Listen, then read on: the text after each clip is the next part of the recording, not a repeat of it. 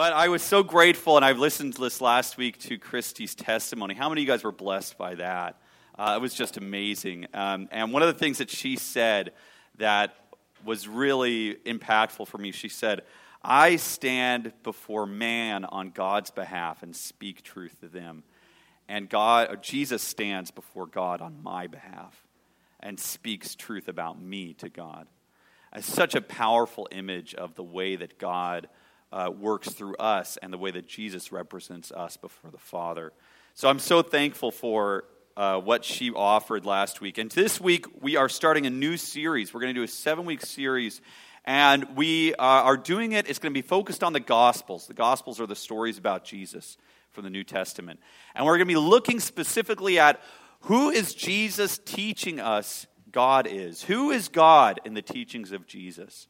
We want to learn from Jesus about who God is. And so I'm actually doing this as the first time we're going to do a collaborative teaching and collaborative sermon development thing. So I'm working with Donna Gurr, who I know a lot of you guys know, and also another guy who, he's a young man who attends Young Life.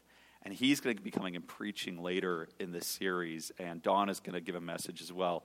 So it's the first kind of try at sort of a collaborative preaching thing, and we're going to see how it goes, and I'm excited about it. And so what we did was we put down some verses of what we wanted to focus on, and that is in the back in the foyer. So if you haven't been here for a while, or if you don't know, we usually put our sermon series on a small piece of paper. It's in the back on a table, and that way you can know what the sermon's going to be on, the passage that it's going to be on in advance. And you can actually go and read that passage so you can come to church having already known what the passage will be. And it will be, right in there. So long as the Holy Spirit doesn't say, nope, it's going to be switching, which occasionally happens. But we write it down anyways. So this week we are on Mark 7. And I'm excited about this passage. I want to read it to you. I want to read this verse to you. And you don't have to read along, but I want you to have your Bibles open because we will be talking about it a bit. But let me read this to you. First, let's pray. Let's pray first. Lord, we come before you, and I just ask that you would come and inhabit our words, Lord. Would you come and speak through me to these people and deliver the word that you have for us this morning. Amen. This is Mark 7, verses 1 through 8. It says that the Pharisees and some of the teachers of the law, so these are, the religious leaders of the day, some of the Pharisees, some of the teachers of the law who had come from Jerusalem, they gathered around Jesus, and they saw that some of Jesus' disciples were eating food with hands that were unclean. That is to say that they were not washed. They were eating food with unwashed hands. The Pharisees and all the Jews do not eat unless they give their hands a ceremonial washing, holding to the tradition of the elders. And when they come from the marketplace, they do not eat unless they wash. And they observe many other traditions, such as washing cups and pitchers and kettles, that kind of thing. So the Pharisees and the teachers of the law, they ask Jesus, why don't your disciples live according to the tradition of the elders instead of eating their food with unclean hands? And Jesus replied, he said, Isaiah was right when he prophesied about you hypocrites. As it is written, these people honor me with their lips, but their hearts are far from me. They worship me in vain. Their teachings are but rules taught by men. You have let go of the commands of God and are holding on to the traditions of men. Let's go back to verse 5 there. Jesus, as is normal, as you see throughout the Gospels, he's come into conflict with some of the religious leaders of the day. This is a common theme in the Gospels. Jesus' position on things, his way of teaching, his interaction with the people was constantly creating conflict for him with the religious leaders of the day. And so it's no surprise here the Pharisees, the teachers of the law, they ask him, why don't your disciples live according to the tradition of the elders instead of eating their food with unclean hands? It's interesting that in this discussion between the disciples and Jesus and the Pharisees, they're focusing in on washing your hands, right? Focusing in on making sure that your hands are clean before you eat. That sort of washing, this sort of ceremonial washing, is not a part of the law per se that we see in the Old Testament, washing your hands before you eat. In fact, it was part of a tradition that was established in order to make sure that you were fully clean, right? Clean as in holy, clean as in pure, clean as in free from defilement. In the ancient world, especially in Palestine in the first century where this story is taking place, water is very scarce. It's a scarce commodity. And so this washing of your hands, it's not simply hygienic. That's not what they're talking about. They're not talking about hygiene. It becomes ceremonial. There's a significance there that's beyond the simple hygiene of the event. Here the Pharisees are not complaining to Jesus because his disciples aren't being hygienic enough. They're complaining because they're eating with defiled hands, right?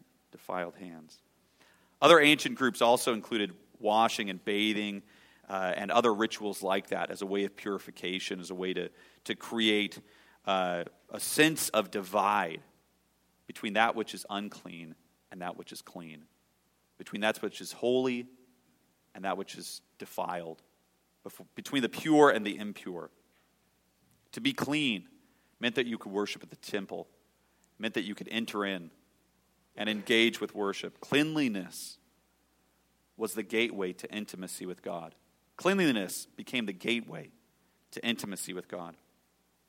And some people in this time period, in this place, were considered unclean based on their lifestyle. Not based on necessarily things that they've done, but on their lifestyle. A prostitute, a tax collector, someone who works with leather, someone who works with pigs. They were unclean as a rule because of the lifestyle that they have. Because of their interaction with death or with disease. And these people were denied access to God. Cleanliness was the gateway that they could not go through. But uncleanliness, this idea of impurity, could also be picked up like a disease. If you touched someone who was impure, if you touched a leper, or if you touched a prostitute, or if you touched someone who had touched something that was dead, you could pick up uncleanliness. You could pick up impurity that you would then have to go be cleansed and washed in order to get off. Just in case a prostitute had touched something in the marketplace, it says that the Pharisees made sure when they came back from the market that they washed their hands. Because you never know who's out there touching things and rubbing up against you. So you have to maintain purity. You have to maintain cleanliness. One commentator says that Jews living in the diaspora, that is Jews who don't live in Palestine, Jews who live in Egypt and Rome, they especially latched on to this idea of washing your hands as a way to maintain cleanliness. Because they're surrounded by cultures that were not like them, surrounded by impurity. So they really gravitated towards this clear divide between clean and unclean. Let's go to verse 6. Jesus responds to them. He says,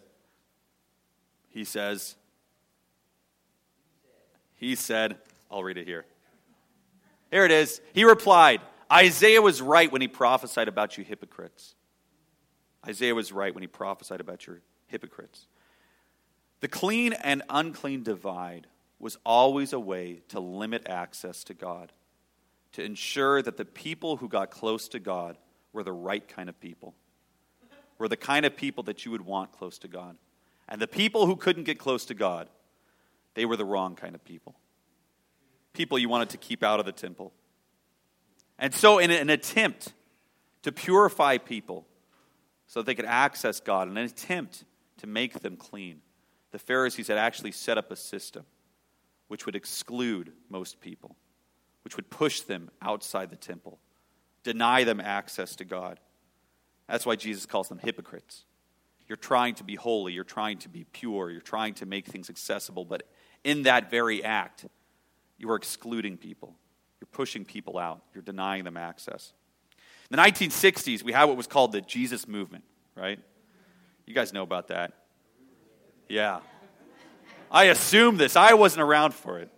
Thousands of people from the hippie culture, from countercultures, came into the church, and they revolutionized and revitalized evangelicalism within the United States. Gave it a jump when it was almost done. And it's funny because we call it the Jesus movement. Chuck Smith didn't wake up one day and say, well, it's time to start the Jesus movement, right? He didn't pop out of bed and say, today's the day the Jesus movement begins. That's not what happened. That's a term that we give it, right? The way that it actually happened was you had a bunch of hippies who began to be disenfranchised with this idea of love, disenfranchised with that whole thing. It didn't seem to be panning out. And so they found themselves in churches. They came to churches. And what happened?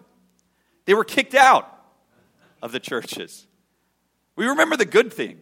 Remember about them coming back and them being saved and all that good stuff. We forget that it actually starts with being kicked out. They were removed from churches. They were denied access. Why? Because their hair was too long. Because they smelled. Because their clothes were wrong. Because their worldviews were wrong. Because their political views were wrong. Because their music was wrong. Because their stance on the war was wrong. We rejected them because they were unclean. They weren't the kind of people that we wanted in our churches. So we pushed them out. We denied them access to God. We said, well, if you could clean up. Well, if you could wash. Well, if you could purify yourselves. Well, if you could put down the marijuana. Well, if you could put down those ideologies. If you could cleanse yourself, you can have access to God. We kicked them out. They were thrown out of our churches. They were not worthy to have access to God. And it was only after they were thrown out that a few courageous pastors, including Chuck Smith, decided to do away with the ritual, decided to do away with the standards, decided to do away with the human traditions, and allow people to have access to God. It's at that moment that the Jesus movement was really birthed. Our traditions changed because of that moment. The way that we sing music nowadays, the way that we read our Bibles, the way that we talk about ourselves, all has been heavily influenced by the Jesus movement. Human tradition, this human tradition always seeks to limit the access to God. And I want to just put something out there. We are ripe in this generation, in this time, for a move of God. And the question I have is, are we denying access to anyone? Are there some that we have denied access to?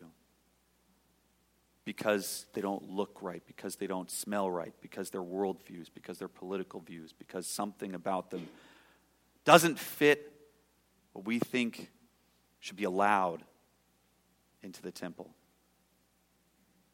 Have we done the same thing? My goodness. We are ripe for a move of God. Prepare your own hearts, people.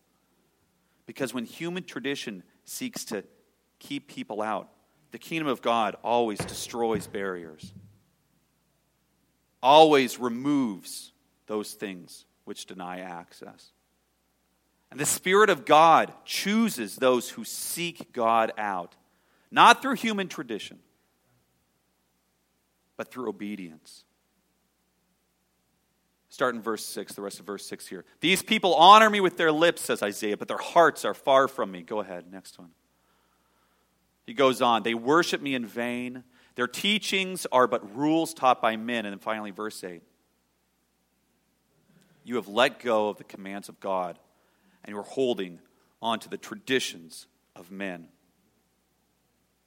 Here, Jesus demonstrates for us one of the fundamental attributes about God. This is something that Jesus is teaching us about God, and that is this. God honors obedience over tradition. 10 times out of 10, God honors obedience over tradition.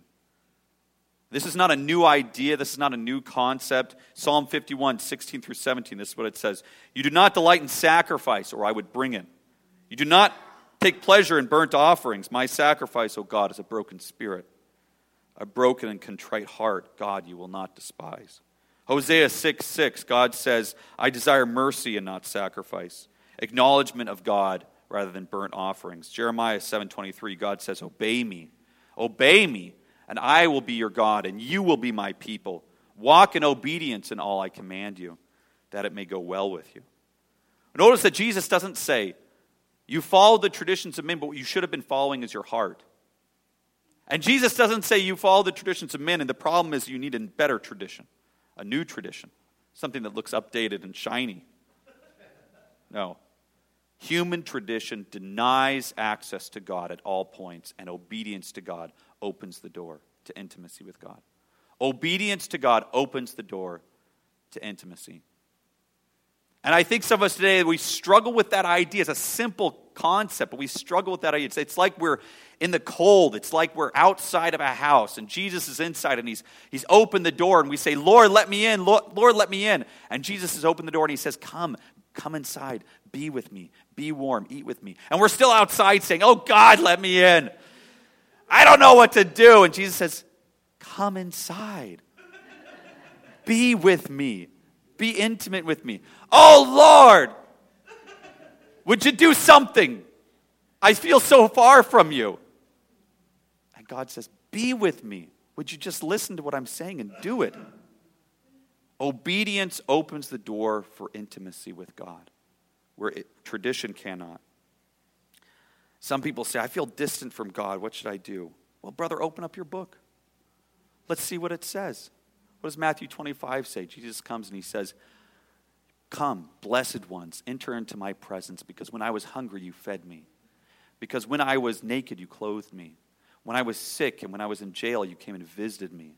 When I was a stranger, you welcomed me in. Do you feed the hungry?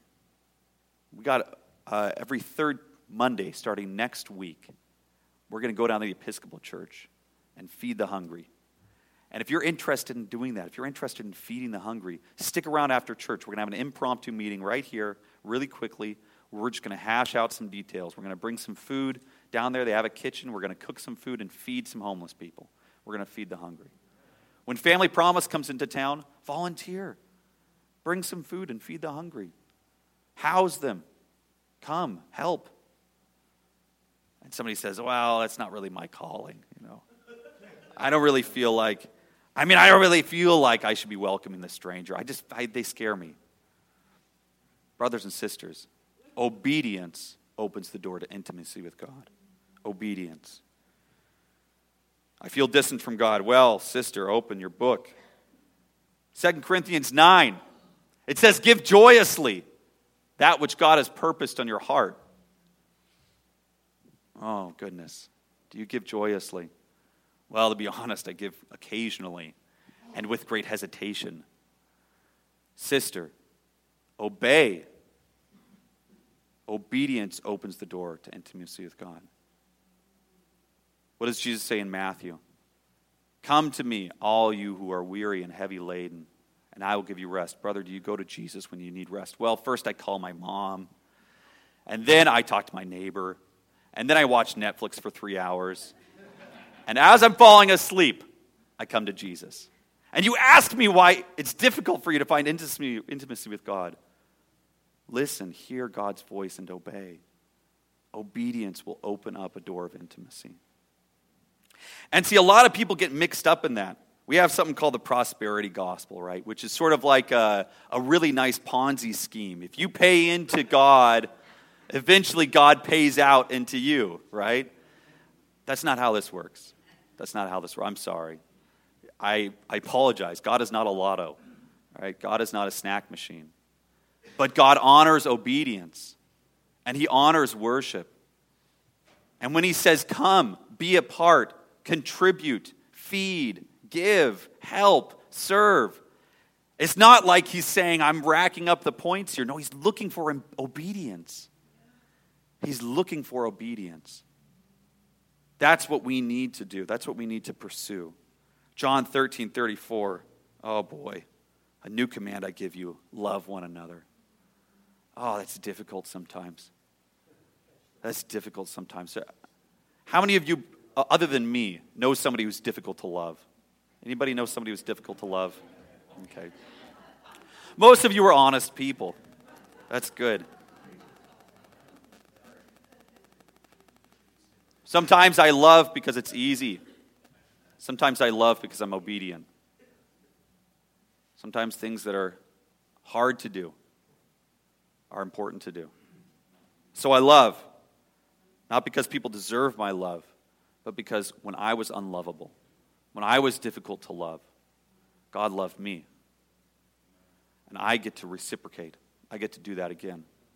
So I want to encourage you, and I want to ask you, what is God calling you to do in obedience? Because he's looking for intimacy.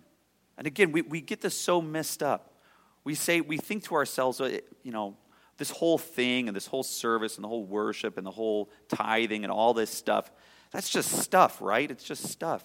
It is just stuff. God's not really even interested in that. He doesn't care about the burnt offerings. He doesn't care about those things. What he's looking for is obedience. What he's looking for is intimacy. So the question is, if you are not feeling intimate with God, in what areas of your life are you being disobedient? What are the areas of your heart that need to be submitted to him? What are the commands that you've sort of been putting off? Engage. Human tradition limits access to God, but obedience will open the door. Here's the powerful thing about what Jesus is saying. There's this tax collector, right? He's not a nice guy. He's an evil man, a jerk. Okay, he doubles people's taxes because he likes to take the top. He'll go to widows who he knows can't pay, and he'll force them to pay extra so that he can skim it off the top, and if they don't pay, he'll have them thrown into prison. He sells out his own people, his own neighbors. He taxes his own family. He is the epitome of everything that is wrong and vile with society. A self-serving, self-seeking person who takes advantage of others. No religious person would want to associate with such a man. Nobody would want that person in your temple. Nobody would want that person near. And so they call him unclean. And in fact, when he does want to go see Jesus, the crowd won't even let him close. People block him off. He has to climb a tree just so he can see him. Because people won't let him close. They don't want anything to do with him. If there was something good about Jesus, the last thing that they want is for this man to have access to it. So he climbs a tree. And Jesus comes. Right? And he says, Zacchaeus, come down immediately. I must go to your house. Listen to that. That's the literal words of it. Zacchaeus, come down immediately. I must go to your house.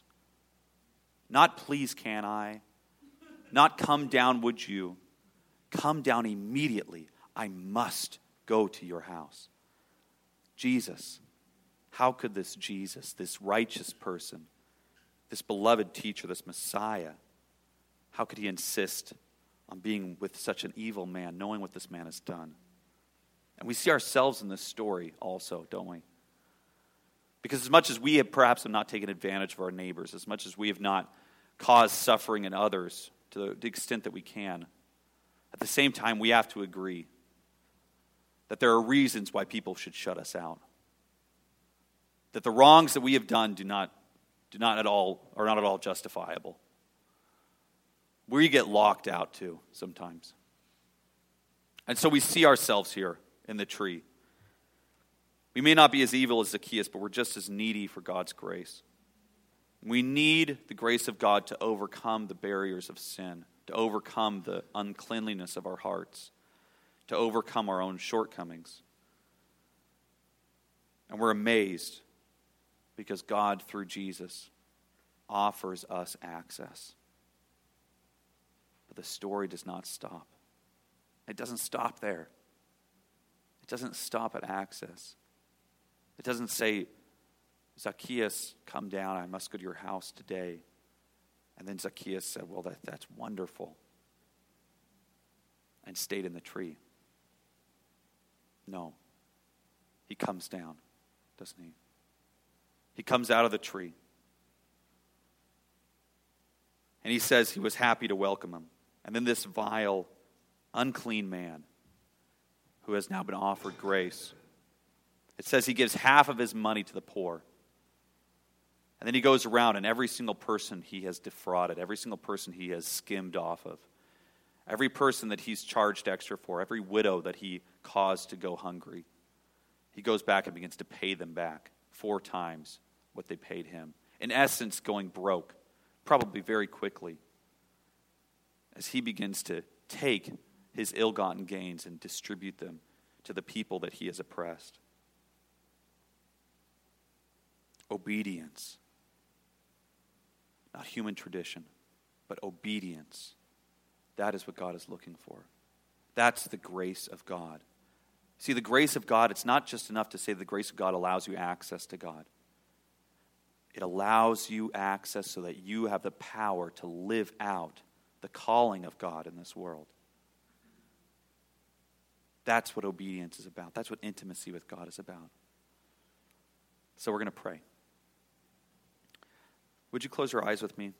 Because I believe that there are some in this room who have been given a task by God, and you've been ignoring it, and you've been putting it off, and you've been saying, not yet, and you've been making excuses. And God is coming today and he's saying, you know what? I want obedience. I'm interested in obedience. Lord, would you bring to our minds those things that we have neglected? Forgive us, God.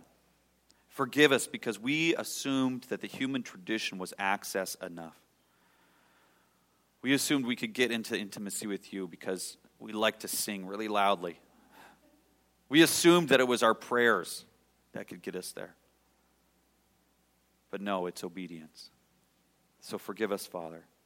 Help us, give us the courage necessary to climb down out of our trees. Give us the courage necessary to throw open the doors of the church. Give us the courage necessary to welcome those who don't look or act or think like we think we should, that we think that they should. Give us courage, God. Courage in our hearts to do the things that you've called us to do, to be the people that you've called us to be. Holy Spirit, I pray that you would come and anoint these people. And Jesus, if there's any of them here today, any person here today who says, I need courage, would you just raise your hand? Would you just raise your hand if you say, I need courage to do that which God is calling me to do? Lord, I pray that you would see these hands and honor these hands.